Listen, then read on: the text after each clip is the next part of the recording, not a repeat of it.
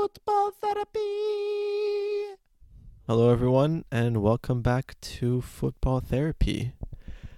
Andrew, how are you? I'm good, Paul. How are you? Nice to see you this morning. The pleasure is not reciprocated. Anywho, Wait, what? On today's episode, Oh my God. we're going to cover a bunch of competitions that are currently wrapping up, which are the Women's World Cup, the Copa America, the African Championships, and the Gold Cup. And if we're feeling real hot, we'll cover some of the U21 Euros, but we probably won't get to that. And of course, probably close up with some transfer rumors. Everybody loves the transfers, Paul. That's really what I'm useful for, that intro song and the transfers. I would say you're really useful for none of it, but it's good to hype yourself up.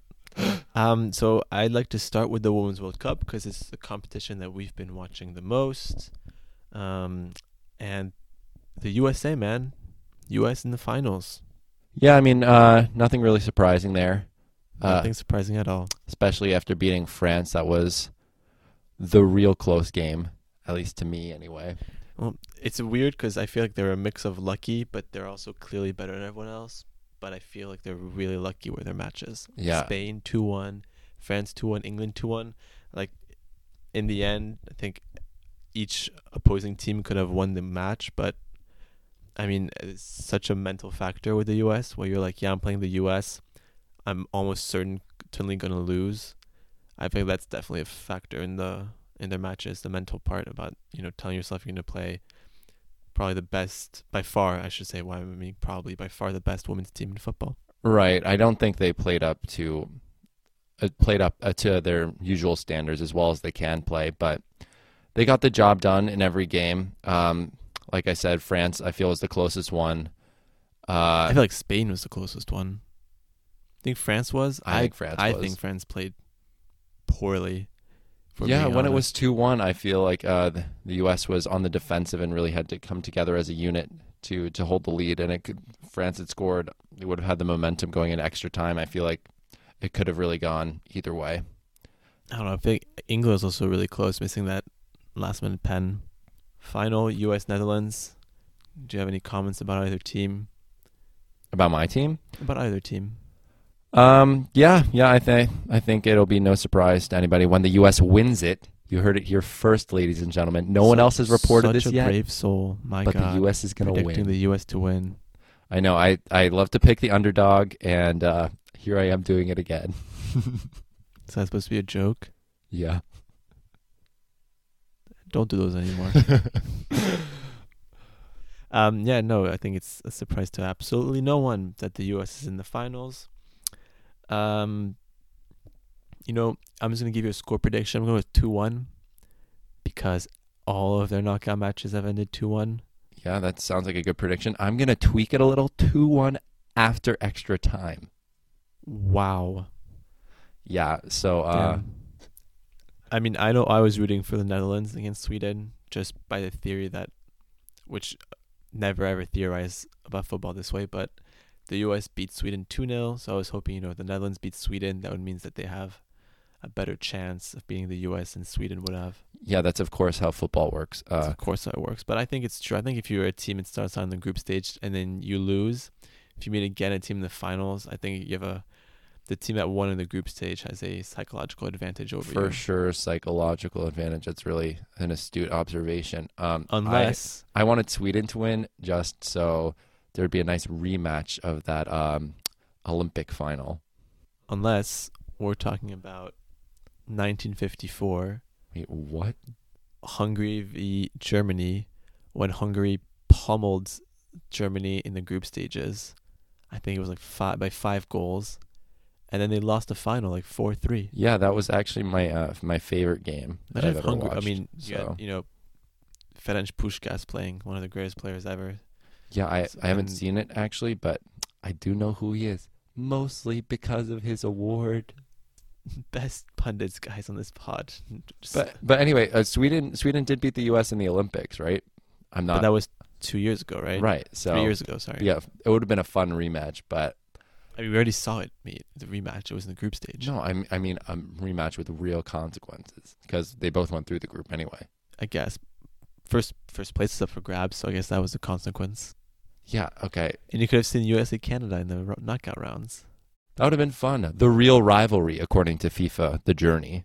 Just so you guys know. All right, let's get back to talking a bit more football, though. Yeah, I think they were pretty lucky throughout the knockout rounds, but that's probably just like a salty fan talking.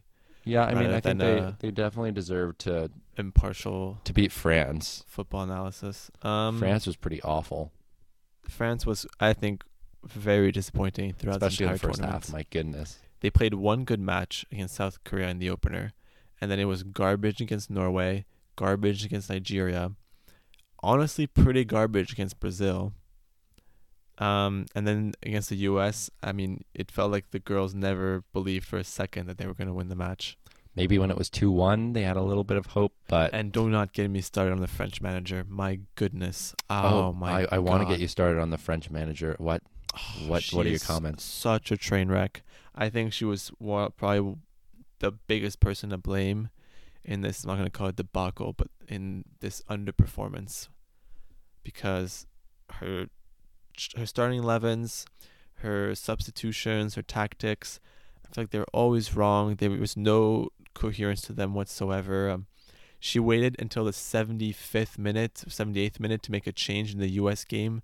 I don't know why you think the team that's playing right now has any sort of chance of scoring.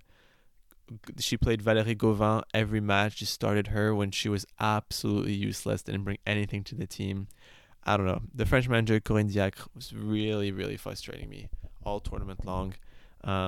She definitely made a couple of enemies in the French media as well over the course of the tournament. But the French president just re-signed her to another contract and maintained her in a position. So I don't know. We'll see where the team goes from here. But it was, I think, an underwhelming performance from the host nation. Yeah. Meanwhile, I think Jill Ellis got her tactics right. It's not too hard to get the tactics right when you have... All right, well, cool. Easily the best all you do is on send them team. out there. But I thought maybe not playing Megan Rapinoe in the semifinal was a tactical decision. Well, it was a hamstring injury. Yeah, I thought it was a tactical. Do you hear me say I thought? What do you mean? Like you thought initially? I thought that. Oh, you thought that passing herself of her best player was a tactical decision? I don't think she's the best player. Who do you think is the best player on the team? Tobin Heath. It's arguable. I think this tournament, Megan Rapinoe has been the best player. Well, she scored twice against France. Joint top scorer with Alex Morgan, who's the most fake top goal scorer I've ever seen in my life. I am an Alex Morgan hater. Paul doesn't like Alex Morgan. He does not like Alex Morgan. I'll be honest with everyone listening to the pod. I am an Alex Morgan hater. I'm a hater. Hate on me for being a hater. That's fine. But she scored 5 goals against Thailand, and has since only scored 1, and it was against England. And she did that little tea celebration. The tea celebration was pretty funny. I didn't mind it. And I think it was a lot of it, or the reason for it was Phil Neville's comments about how the U.S. has handled themselves. Phil Neville doesn't like the U.S. either. What did he say? I didn't see that. He's just talked a lot about excessive celebrations, especially post-Thailand game. Which I understand it's a World Cup, but like think about even Brazil-Germany 2014. The German 5th, 6th, and 7th goals. The players, it was only the player who scored was getting all excited, but the bench was staying calm. Like the players around the player who scored just high-fived him, and that was it. They weren't doing these huge celebrations like the U.S. women's were doing when they're beating a team that is so immensely weak, and they're scoring the 10th or 11th goal. I don't know what they were saying. It's we score a goal at the World Cup. Yeah, look at Germany, Brazil. It's a question about respect as well. There's no point in celebrating all out when you're clearly miles ahead of your opponent. Yeah, I didn't have a huge problem with it like some people did, but I thought it was a little excessive, if I'm honest. Well, talking about Thailand, U.S. can get us into another topic concerning women's football. How do you feel about the tournament as a whole and the level of competition that there was? Well, it just puts the disparity, quite frankly, on a full display between the the teams who could go on to win and the teams that just basically have no chance. The Thailands and the South Koreas of the competition, really. I mean, I would go even further to say, like, in the knockouts rounds, for example, Italy, for example, I don't think played top quality football. France, I mean, they're supposed to be one of the best teams in the world. They didn't really play that great. Norway, Australia was a bit underwhelming because they only have one real star player. Cameroon, Brazil, underwhelming. China was woeful. My goodness, it was hard to watch any of their games. Yeah. Japan got robbed. Yeah. And hit the crossbar, I think it was twice against the Netherlands. Nigeria was poor. Canada was poor.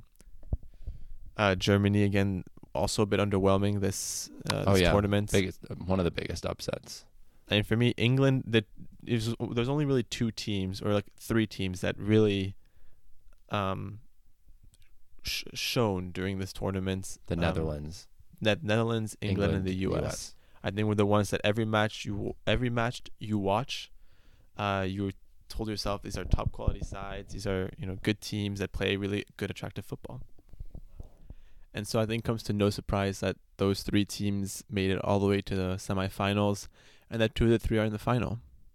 Yeah, absolutely. And the England USA match was actually a really entertaining spectacle. It had everything you could really want, even for neutrals, which I wasn't. But it had goals, VAR decisions, red card for Millie Bright.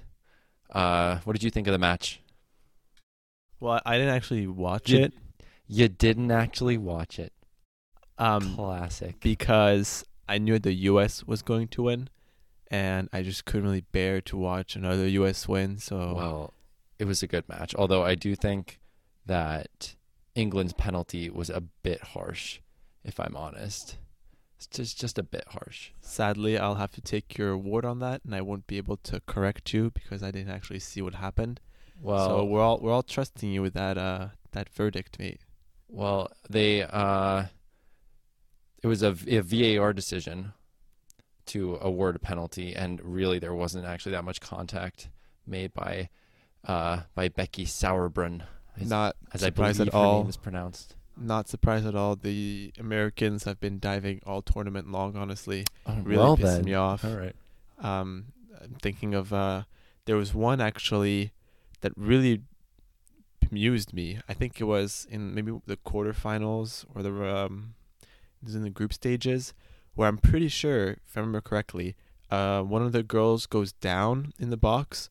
Ref goes to VAR, doesn't award the penalty, meaning that it has to be a dive in that case, and that the player should be booked. Never happened. So with VAR, is that how it works? If they decide, that's just the rule, mate. If it's a dive, then it's a booking. So if she goes to VAR and see the girl goes down, and she's like, "There's no contact, it's not a pen," then it's it's a free kick for the other team, and it's a booking for the player for diving. Oh yeah, I think I actually remember that happening, but I don't remember which game it was. Was it the classic quarters? Americans, honestly? The classic Americans. Well, they're in the final, so I think that the U.S. women are going to take it in extra time, 2-1 over the Netherlands. And just to make it even worse for you, I think Alex Morgan will have a brace. God damn it. All right, so you're picking the same score that they've been going with all knockout stage. Fair enough. That you have? No, the U.S. has 2-1. You said, right? Yes. Yeah, I think they're going to keep the exact same score throughout. 2-1 the whole way. Okay. I'm gonna go with 2-2, and Netherlands win on pens. That's a brave one. Mostly because I really don't want to predict an American win, just because otherwise it'd be really obvious and there wouldn't be a lot of suspense. And honestly, I feel like that's what 90% of the footballing world is expecting with the U.S. against the Netherlands. I think everyone has the U.S. winning. Yeah, I mean, I think it makes sense. They just really have the deepest squad and most of the talent, although I know that there are a few Dutch players that you really like. Yes, my favorite player, Lieke Martens. So I'll be rooting for her, and then you can be rooting for your two Arsenal ladies. Medema and De Donk. Yeah, I mean, you know how my national identity will trump any club affiliation. Okay, so you're going with an American I'm win. going with an American I'll win. go with the Netherlands because it's more entertaining that way. Yeah, and that way I get to root against you, which is always fun. There you go. Hey man, just so we can have a little bit of humor in this pod, can you talk to us about your bracket that you made at the start of the tournament? Do I have to? That bracket was an upset bracket from the start. I wanted to be contentious. Upset bracket. I wanted to be contrarian. Of So, course, you know, of course. I actually got 15 of the 16 teams in the round of 16 right. All right, let's be precise about this. I didn't say they're in the right places. Yeah, but like 15 one of of the them, 16 teams. like 2 teams are in their correct positions. Everyone else was just kind Okay, of well, bunched in. I guess that's not that different hard to places. do when It really isn't. When you have like, this when disparity I in think talent. there's like 6 teams that don't make it to the next round. Right. But Or anyway, 8 teams, 6 or 8 teams. I did have What Canada was your final? going- What was your final? Canada, France. France, Canada. Okay, to be fair, France could have gone further. Dude, so could have Canada. You know who else could have Canada gone lost further, to Sweden, dude? am I wrong? Dude, Cameroon could have gone further. Dude, Nigeria Yeah. could have gone Yeah, further. okay. I'm saying that France What is that France supposed to mean? Dude, they could have gone further, yeah. They could have beaten Dude, the any other US. team could have It gone was further. a game. It was a game, Paul. It was close. It was a game. That's what I'm saying. All right, They Canada was weren't also pretty decisively close. knocked out. They lost to Sweden, what, 1-0? Yeah. Yeah, that was pretty close. Yeah, there you go. Could have been Canada. You heard it here first, folks. My bracket wasn't wrong because it could have been Canada. I love it. All right, well, we can definitely check on who's the better predictor, although this won't really be a good barometer because of the matchup. But we'll be back after the final which is on Sunday, and that wraps up the Women's World Cup. We'll see you after Sunday in that case to see who is right, me or Andrew.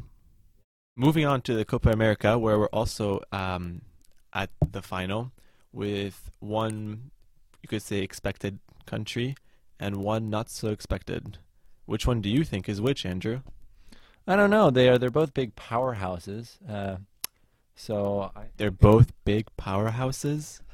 I just said one was expected and one wasn't expected. I was kidding. I was joking. Obviously, Peru's the unexpected team. That's right. They've been really impressive. Beating the likes of Chile, drawing with Uruguay. Do you hear my pronunciation there? It's pretty nice. Yeah, we can tell you're white. Let the record show that I might be white. But Let the record show that you burn in the sun. I also might not. That you become tomato. I also might not. I'm not going to say a tomato, you just become tomato in the sun. But I think it's worth noting that in the group stage, Peru did lose to Brazil 5-0. So I don't think things are looking too good for them. It bodes well for the final. Yeah. Well, I'll be honest. Please do. Honesty I like when you're honest. Is the best policy. It is. Haven't watched a lot of Copa America. What? First off, after watching what happened in the quarterfinals, I was pretty turned off. There were 3-0-0s. I also watched one of the first games that was Uruguay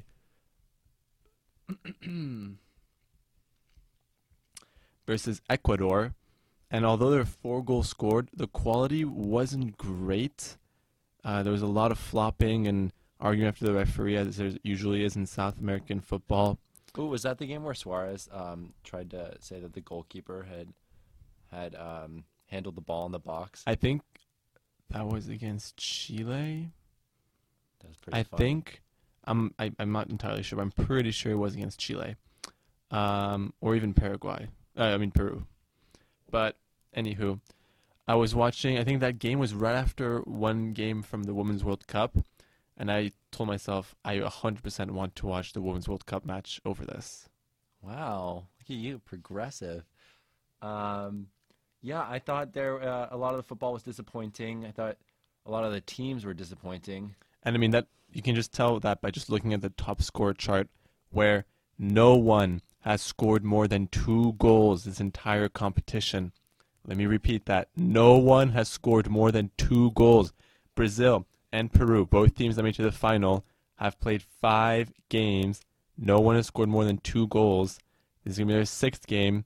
Hopefully one of the teams scores and one of the players scores a 3rd goal in the competition. Thank you for repeating that, actually, because 2 goals. That just blows my mind. Thanks for repeating that. Lots of players are on 2 goals, and look at that. Alexis Sanchez. Alexis. Wow. Scoring as many times as he did for United the whole season. How long have you been preparing that joke for? Actually, not that long. You'd be surprised. I'm pretty witty. I'm amazed you haven't said a word about Argentina and Lionel Messi. Yeah, they lost. I'm not surprised. Are you surprised? Yeah, I'm surprised at how poor Messi was in this competition. Yeah, well, everyone likes to lay the blame at Messi's feet, but at the end of the day, his team failed him too. It was a pretty bad game, pretty boring game. Which game? What? Argentina-Brazil. Oh. You didn't say that before. You started I thought that's saying what we're talking about. No, I was talking about Argentina as a whole and Messi as a whole. And like throughout the whole competition, they were poor. Well, how many goals does he have? 2? He has 1 goal. And, I mean, they lost to Colombia and tied Paraguay. Not ideal. And the goal he scored was on a pen against Paraguay. So it's not like it's complicated with him, and the whole debate around how he's been doing with Argentina versus how he's been doing with Barcelona.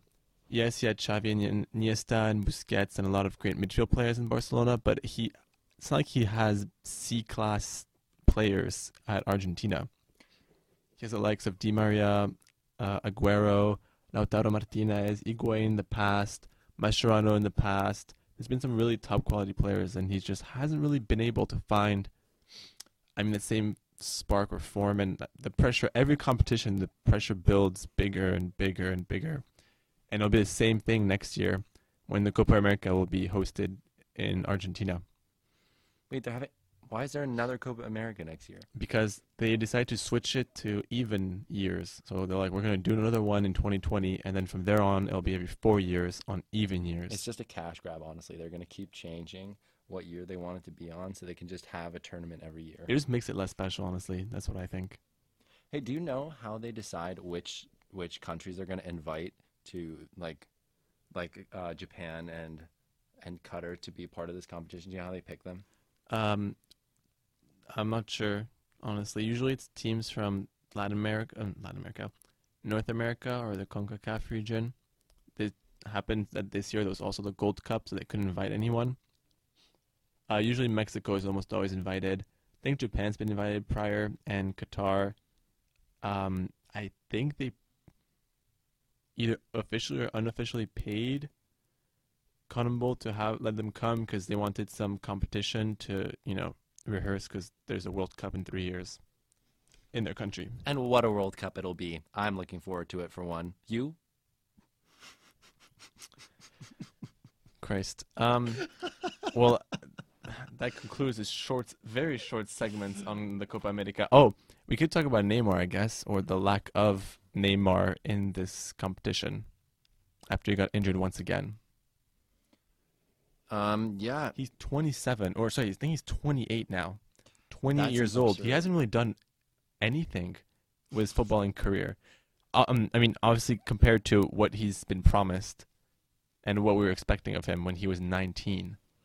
He's won 1 Champions League and was twice third in the Ballon d'Or. I think that's it. Don't forget his Ligue 1 title. Yes, he's got 2 of those. Wait. Was this his second year at PSG? God, the time flies. I forgot that it was his second year. Sound like an old person. Anyways, I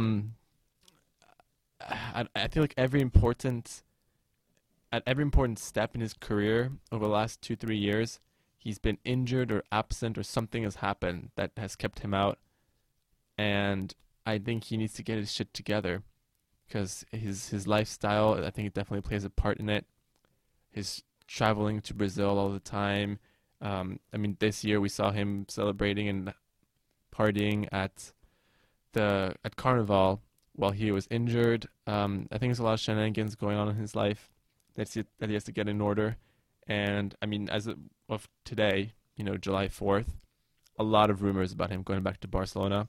I've read a lot of PSG accounts that are well connected that said that he wants to leave, that he said and he told the club he wants to leave, and that the relationship between the club management and Neymar have gone really tough over the past couple of weeks. So it looks like he would leave. I don't know really if that will help his career. I hope it does, because he is a very talented player, but he hasn't accomplished much, whether it's club level or national team. Again, with what we thought he could achieve. Yeah, I don't think PSG fans will be too sorry to see him go, necessarily. I think they will. I don't know. I mean, there is Mbappe, who's French, so he has that added bonus of being, a national team player, playing for the country's capital. Excuse me, for the country's capital's club. Woo! Nice. So because PSG still have Mbappe and will hold on to Mbappe this summer, I think that will alleviate the pain of losing a player like Neymar, especially if PSG get another star quality player. Because if he goes, it's going to be for at least 200 mil. Buco bucks. And I think a deal with Coutinho coming to PSG or Coutinho and Rakitic coming to PSG would definitely be a good deal for the Parisian club.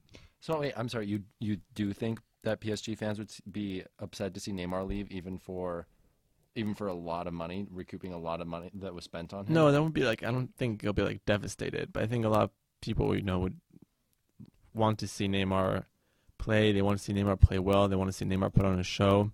I think he's definitely one of those players that you miss when he's gone. I don't think they'll be devastated though. No. Okay, because you've literally told me several times that you'd be happy for him to leave if it were for the right amount of money. Yeah. That's what I'm saying. I wouldn't be devastated. Your lies are catching up with you, Paul. Like I said, I just said I wouldn't be devastated.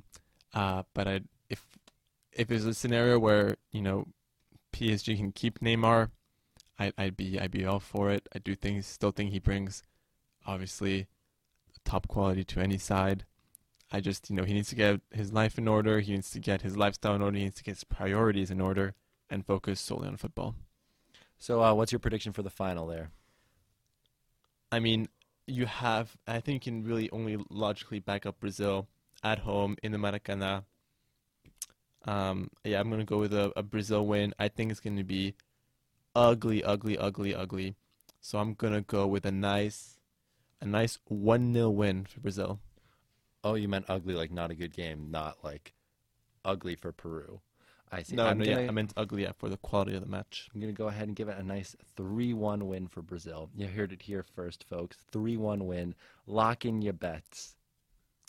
I cannot emphasize enough that if you're betting money on this, do not ever follow Andrew's advice for any sort of predictions ever. I cannot stress that enough. Please do not. Please know that when you lose all your money, sadly we aren't responsible, and sadly Andrew won't be responsible for it, although he should be. I do have a poor track record when it comes to making bets that might actually sound like they're good ideas. Poor track record is a massive understatement. So really, you might want to predict the opposite score. 3-1 to Peru. That's my new opposite prediction. It's either one or the other. Nowhere in between. You heard it here first. All right, do you want to say a couple sentences about the AFCON, the African Championships? They're in the round of 16. The first matches start tomorrow for the knockout rounds. I'm going to say one sentence, actually, and it's a short one. Go Madagascar. I will definitely second you on that. They're the massive underdogs. They've wildly surpassed expectations. It was their first time they ever qualified for the African Championships. They topped their group with a team that has, no one I know. No one. No one anyone would know. All I can say is, everyone likes a good old Cinderella story, so we're all behind let's actually go look on their wiki and see what their team name is. We're going all for the Barea, which is a species of zebu. I would say Zebu. It's Okay, Zebu, you can. which is a sort of cattle, All right, so a cow. So we're all rooting for the Madagascarian Barus. I mean, it's worth noting that they topped a group that had Nigeria in it, who I would say were one of the favorites coming into the competition. Were they? I would have said Egypt for me was I the said one overwhelming of. favorite. I said one of. Well, for me, Egypt is the overwhelming favorite. Okay, well, regardless, Nigerian players that I wanted to see do well, Alex Iwobi, have pretty much underperformed throughout the competition. So we'll see how they do against Cameroon on the 6th of July in their round of 16 game. Yeah, all I'm gonna say about it is that there's the same problems every year with every edition of the AFCON. Pitches are in a poor state, and there's a wild discrepancy between crowd attendance for the hosting nation and some of the smaller matches. I mean, we've seen stadiums filled out for the Egypt matches, where you have between 60 and 70,000 people, because Egyptians love the football, absolutely love it. And then you have for the smallest matches, like, I don't know, Burundi against Uganda. I don't even know if that was an actual match, but people that I think one of the games had 1,000 people. That's it, something like that. Do you want an actual match and give an actual? No, that's fine. I mean, well, let's see. you Ivory can- Coast. Even in a game like yeah, Ivory Coast, South Africa, there was 5,000 people at the stadium. So that's a little disappointing, I think, for the atmosphere as a whole, whether you're watching the match live or on TV. But I mean, if you know that there's going to be a quarter of a stadium filled, I mean, why don't you just lower the ticket prices? I don't know how much the ticket prices are, but I'm sure there's a possibility of lowering them, or just doing something, maybe giving free tickets to orphanages or academies for kids or for players that are under, I don't know, 12 or 10 years old, just to fill it up at least. Have some sort of atmosphere. Yeah, when they're putting 5,000 people in a 30,000 capacity stadium, the players are going to notice, spectators on TV are going to notice, and it's going to detract from the spectacle as a whole. Yeah, otherwise, as you guys can tell, we don't really have much to add, because with all the competitions that have been going on right now, the AFCON has been the one that we've probably paid the least attention to, in all honesty. Because I don't even know where they show the matches on in America. Yeah, what's that about, guys? You have to illegally stream matches? Let's look it up real quick, because I forgot. Or yeah, I don't even know where it's shown or who has the rights to them. Bean has the rights to it. Okay. Well, I don't have Bean Sports. Do you have Bean Sports? I do not have Bean Sports. All right, we don't have Bean. I should have guessed it was Bean. But yeah, so we haven't been able to watch the matches, sadly. The other team that's been disappointing has been the holders of AFCON, Cameroon, who actually drew Benin 2-2. Well, they have a really poor team. I'm not entirely surprised. Like, if you look at their squad real quick, their captain, first of all, is Choupo-Moting. Choupo-Moting is a quality player. Having seen him play all of last season, he's really bad. So if he's your captain, that just doesn't bode well for you or your team whatsoever.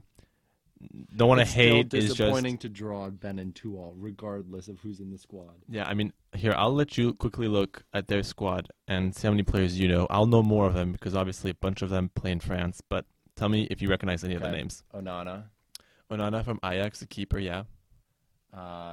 Bong. Gaëtan Bong. Oh, whoops. I said Brighton. Yeah. Anguissa, I've heard the name. I've never seen him play.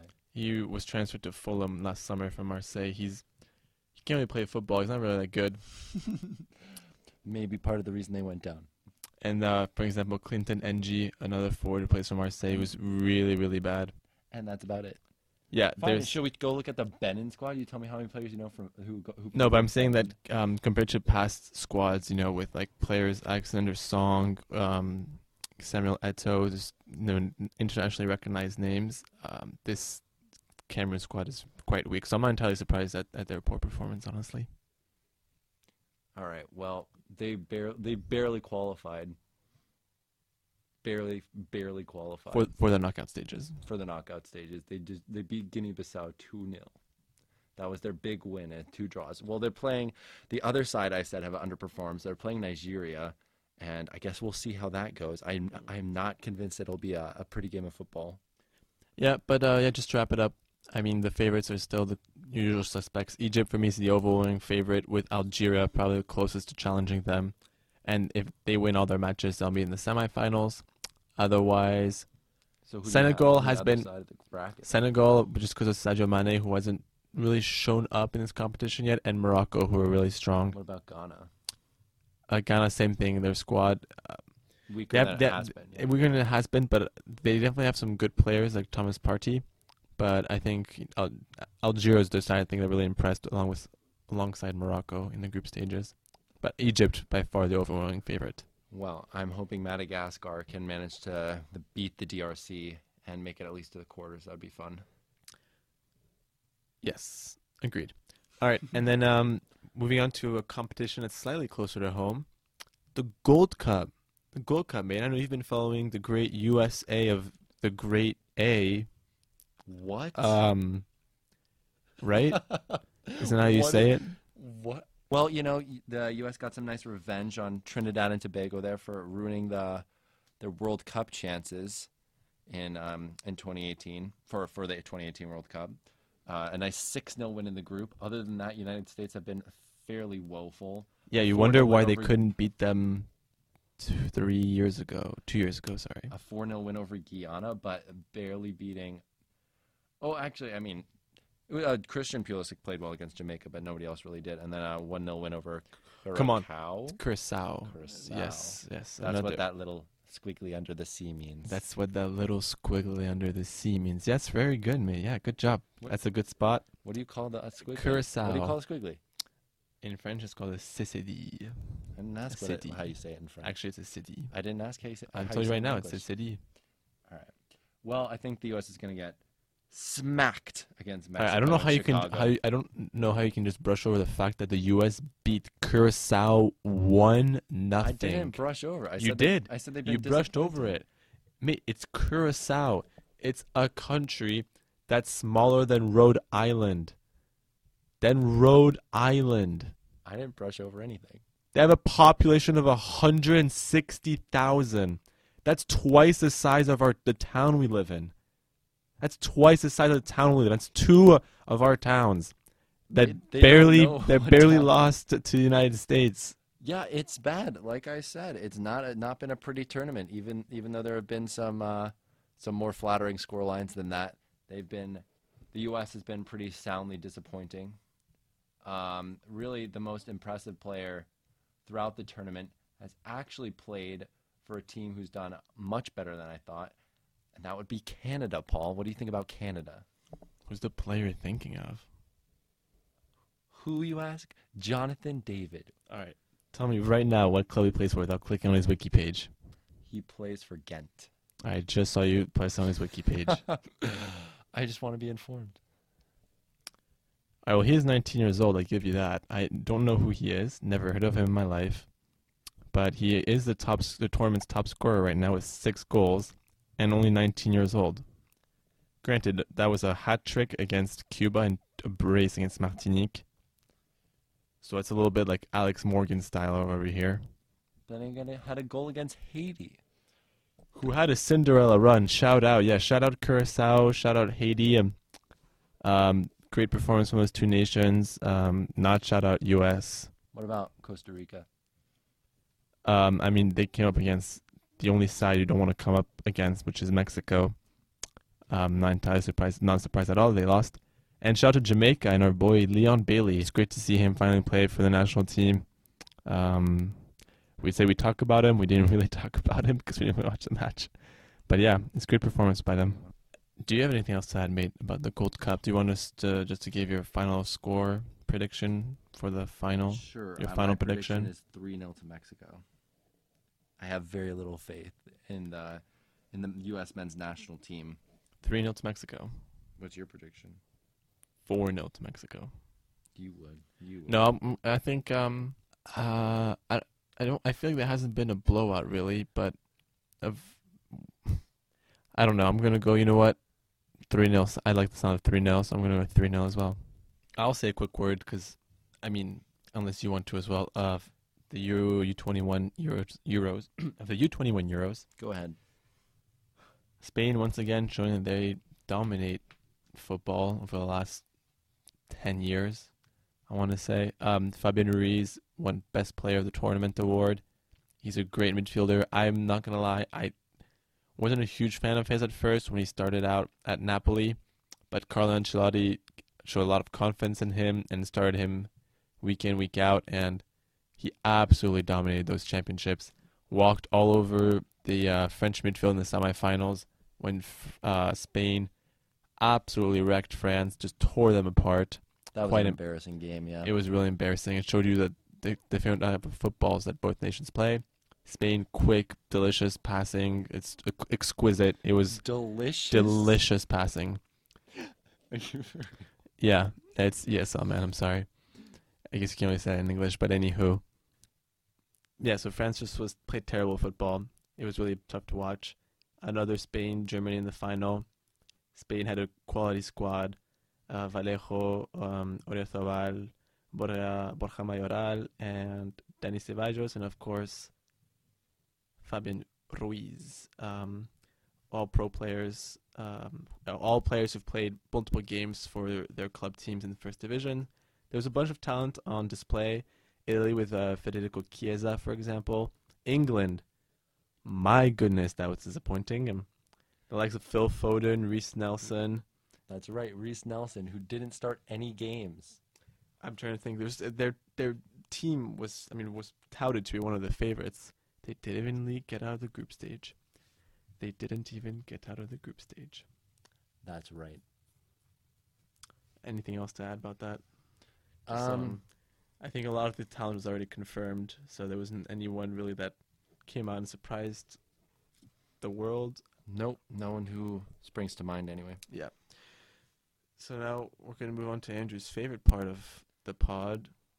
Dun, dun, dun, dun, dun, dun. Welcome, ladies and gentlemen, to Transfers with Andrew, your host. And I guess that was our jingle because we have absolutely $0 as for our budget. So we make our own jingles. You can hire me, though, to make jingles for your firm or your private event. Your private event? If you wanted a jingle. Okay. I come up to you and I say, hey, I need a jingle for my private event. What do you say? I say, what's your private event? I'm hosting a party. What's the theme? It's a birthday party. Then your jingle is, can you give me a beat? Why the fuck is it my job to give you a beat? Because I can't sing and do a beat at the same time. That's not my fucking problem. I'm the customer. Oh, okay. I'm sorry. Here, I'll give you one. Hey, man, it's your birthday today. I hope you have a really good day. Oh, man, it's me, your guy. I'm gonna bake you a birthday pie. Yeah. A birthday pie? Also, you're not my guy. I haven't met you ever. I'm some guy that's come to me like, hey, I need something for my private event. Birthday pies are actually booming in popularity in some parts of the Midwest. So, shows what you know. All right, let's finish. Let's just end the sketch right here because, goddamn, it's terrible. This wasn't a sketch. This is real life, man. It's not real life for anyone. For all 0 people who actually wanted to contact Andrew for any of those jingles, it's not real life at all. Please DM me at Football Therapy. Oh yeah, follow us on Instagram. But DM it if you want it. It's if you want a jingle. It's at FootballX Therapy. All right, so I guess since it's your favorite segment, you can start off with whatever rumor you want to talk about or transfers, I guess. Well, Joao Felix. Wow, so you just exploded everyone's eardrums. Well, we have Joao Felix going to Atletico for 113 mil. Grossly overpriced. You think so? For any of those of you who remember my comments about Joao Felix, he didn't really impress me. Well, he did not impress me at all during the Nations League finals. And when I saw him play for Benfica, I'm not sure. I just didn't see something that was worth over 100 mil to pay for. But clearly, I'm in the vast minority on that one. So, yeah, I mean, I don't know. I don't see a 100 mil plus player. Like, Mbappe is transferred after 2 almost good, 1.5 good season. He's shown the Champions League, got all the way to the semis with Monaco, scored against Juventus. But, Joao Felix, a hat-trick against Frankfurt in the Europa League, which I don't know if you watched that game. It wasn't like a quality hat-trick. It wasn't like, I don't know.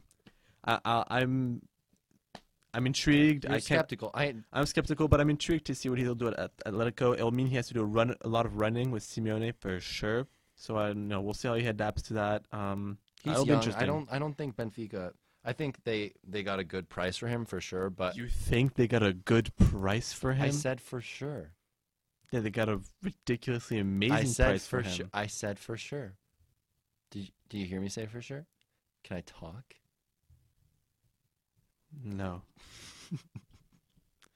And then, of course, since he's going to Atletico, we can talk about Atletico Madrid because they've been bossing it so far in the transfer window.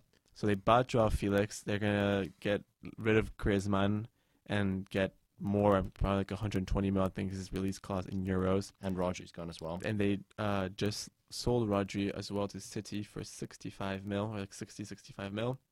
And they've brought in Marcos Llorente from Real Madrid and Hector Herrera from Porto, the Mexican midfielder, on a free, as well as a center back that I hadn't heard of called Felipe, who's also plays for Porto. So that's 4 signings. So have they addressed what they needed to in losing Lucas Hernandez and Godin? Yeah. You think they're good at the back? Yeah. All right. Well, Paul thinks they're good. Hopefully, Joao Felix isn't another Lamar, and he actually has a good season.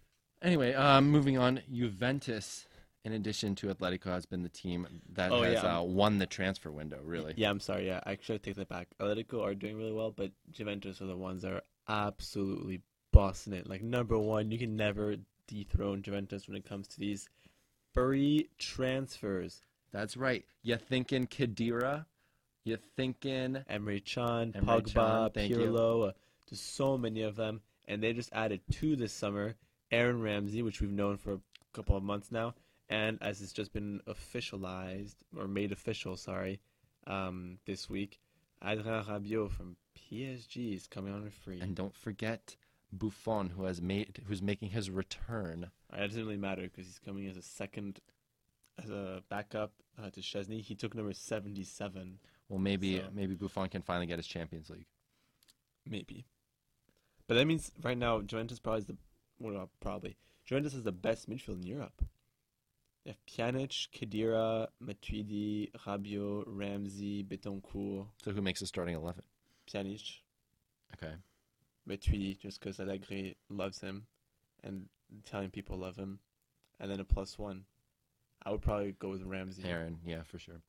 And it's likely that they get De Ligt as well. Yeah, as of today, I would say that they're the strong favorites to sign him, number 1 favorites.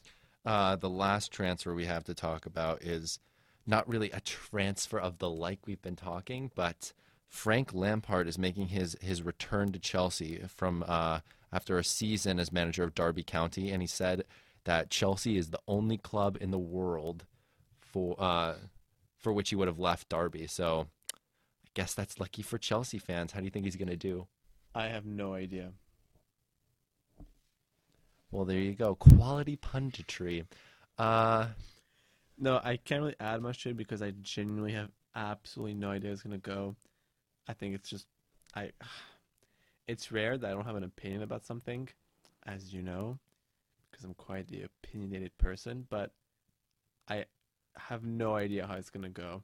I would not be surprised if it was a train wreck. I wouldn't be very surprised if it was very successful. I think I would be slightly surprised if it was, very successful time for Lampard.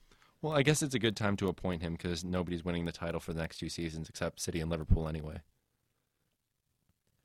I guess he already knows the squad he's going to work with because they're banned, from transferring anyone. Sorry, because they're banned from bringing in anyone. So he knows that's the squad he gets. That it's not going to change for at least a year. I guess I again, it's a new era coming at Chelsea with him coming in and Azar leaving. Yeah, I mean, as long as he can win over the dressing room, then he can. I think he can be very successful. And he already has the respect of being a Chelsea legend. So I think he'll be decently successful. I think top 4. I mean, him and Stevie G, top 4 next season. Top 4 next season. Yeah.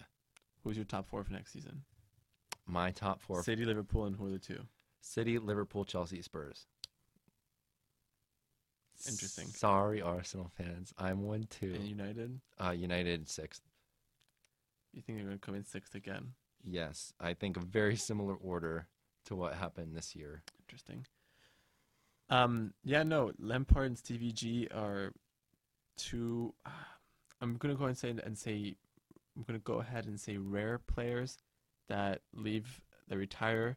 They picked up coaching like 2 years after they left football, and they both had pretty successful spells with Rangers and Derby, respectively. When comparing to some players like Thierry Henry, for example, but and even Ole at this point. And even, Solskjaer again. But, I mean, I was really thinking about players who retired rather recently and gone straight into managing. So, I mean, I'll just wish the best of luck to him. I really don't know how it's going to turn out. Hopefully it turns out well because, I mean, that's, I think, what everyone in the footballing world wants to see. Yeah, and speaking of Steven Gerrard, I heard some rumors from my sources that he could be heading to Newcastle to replace Rafa. As Rafa has left for China at the end of his contract.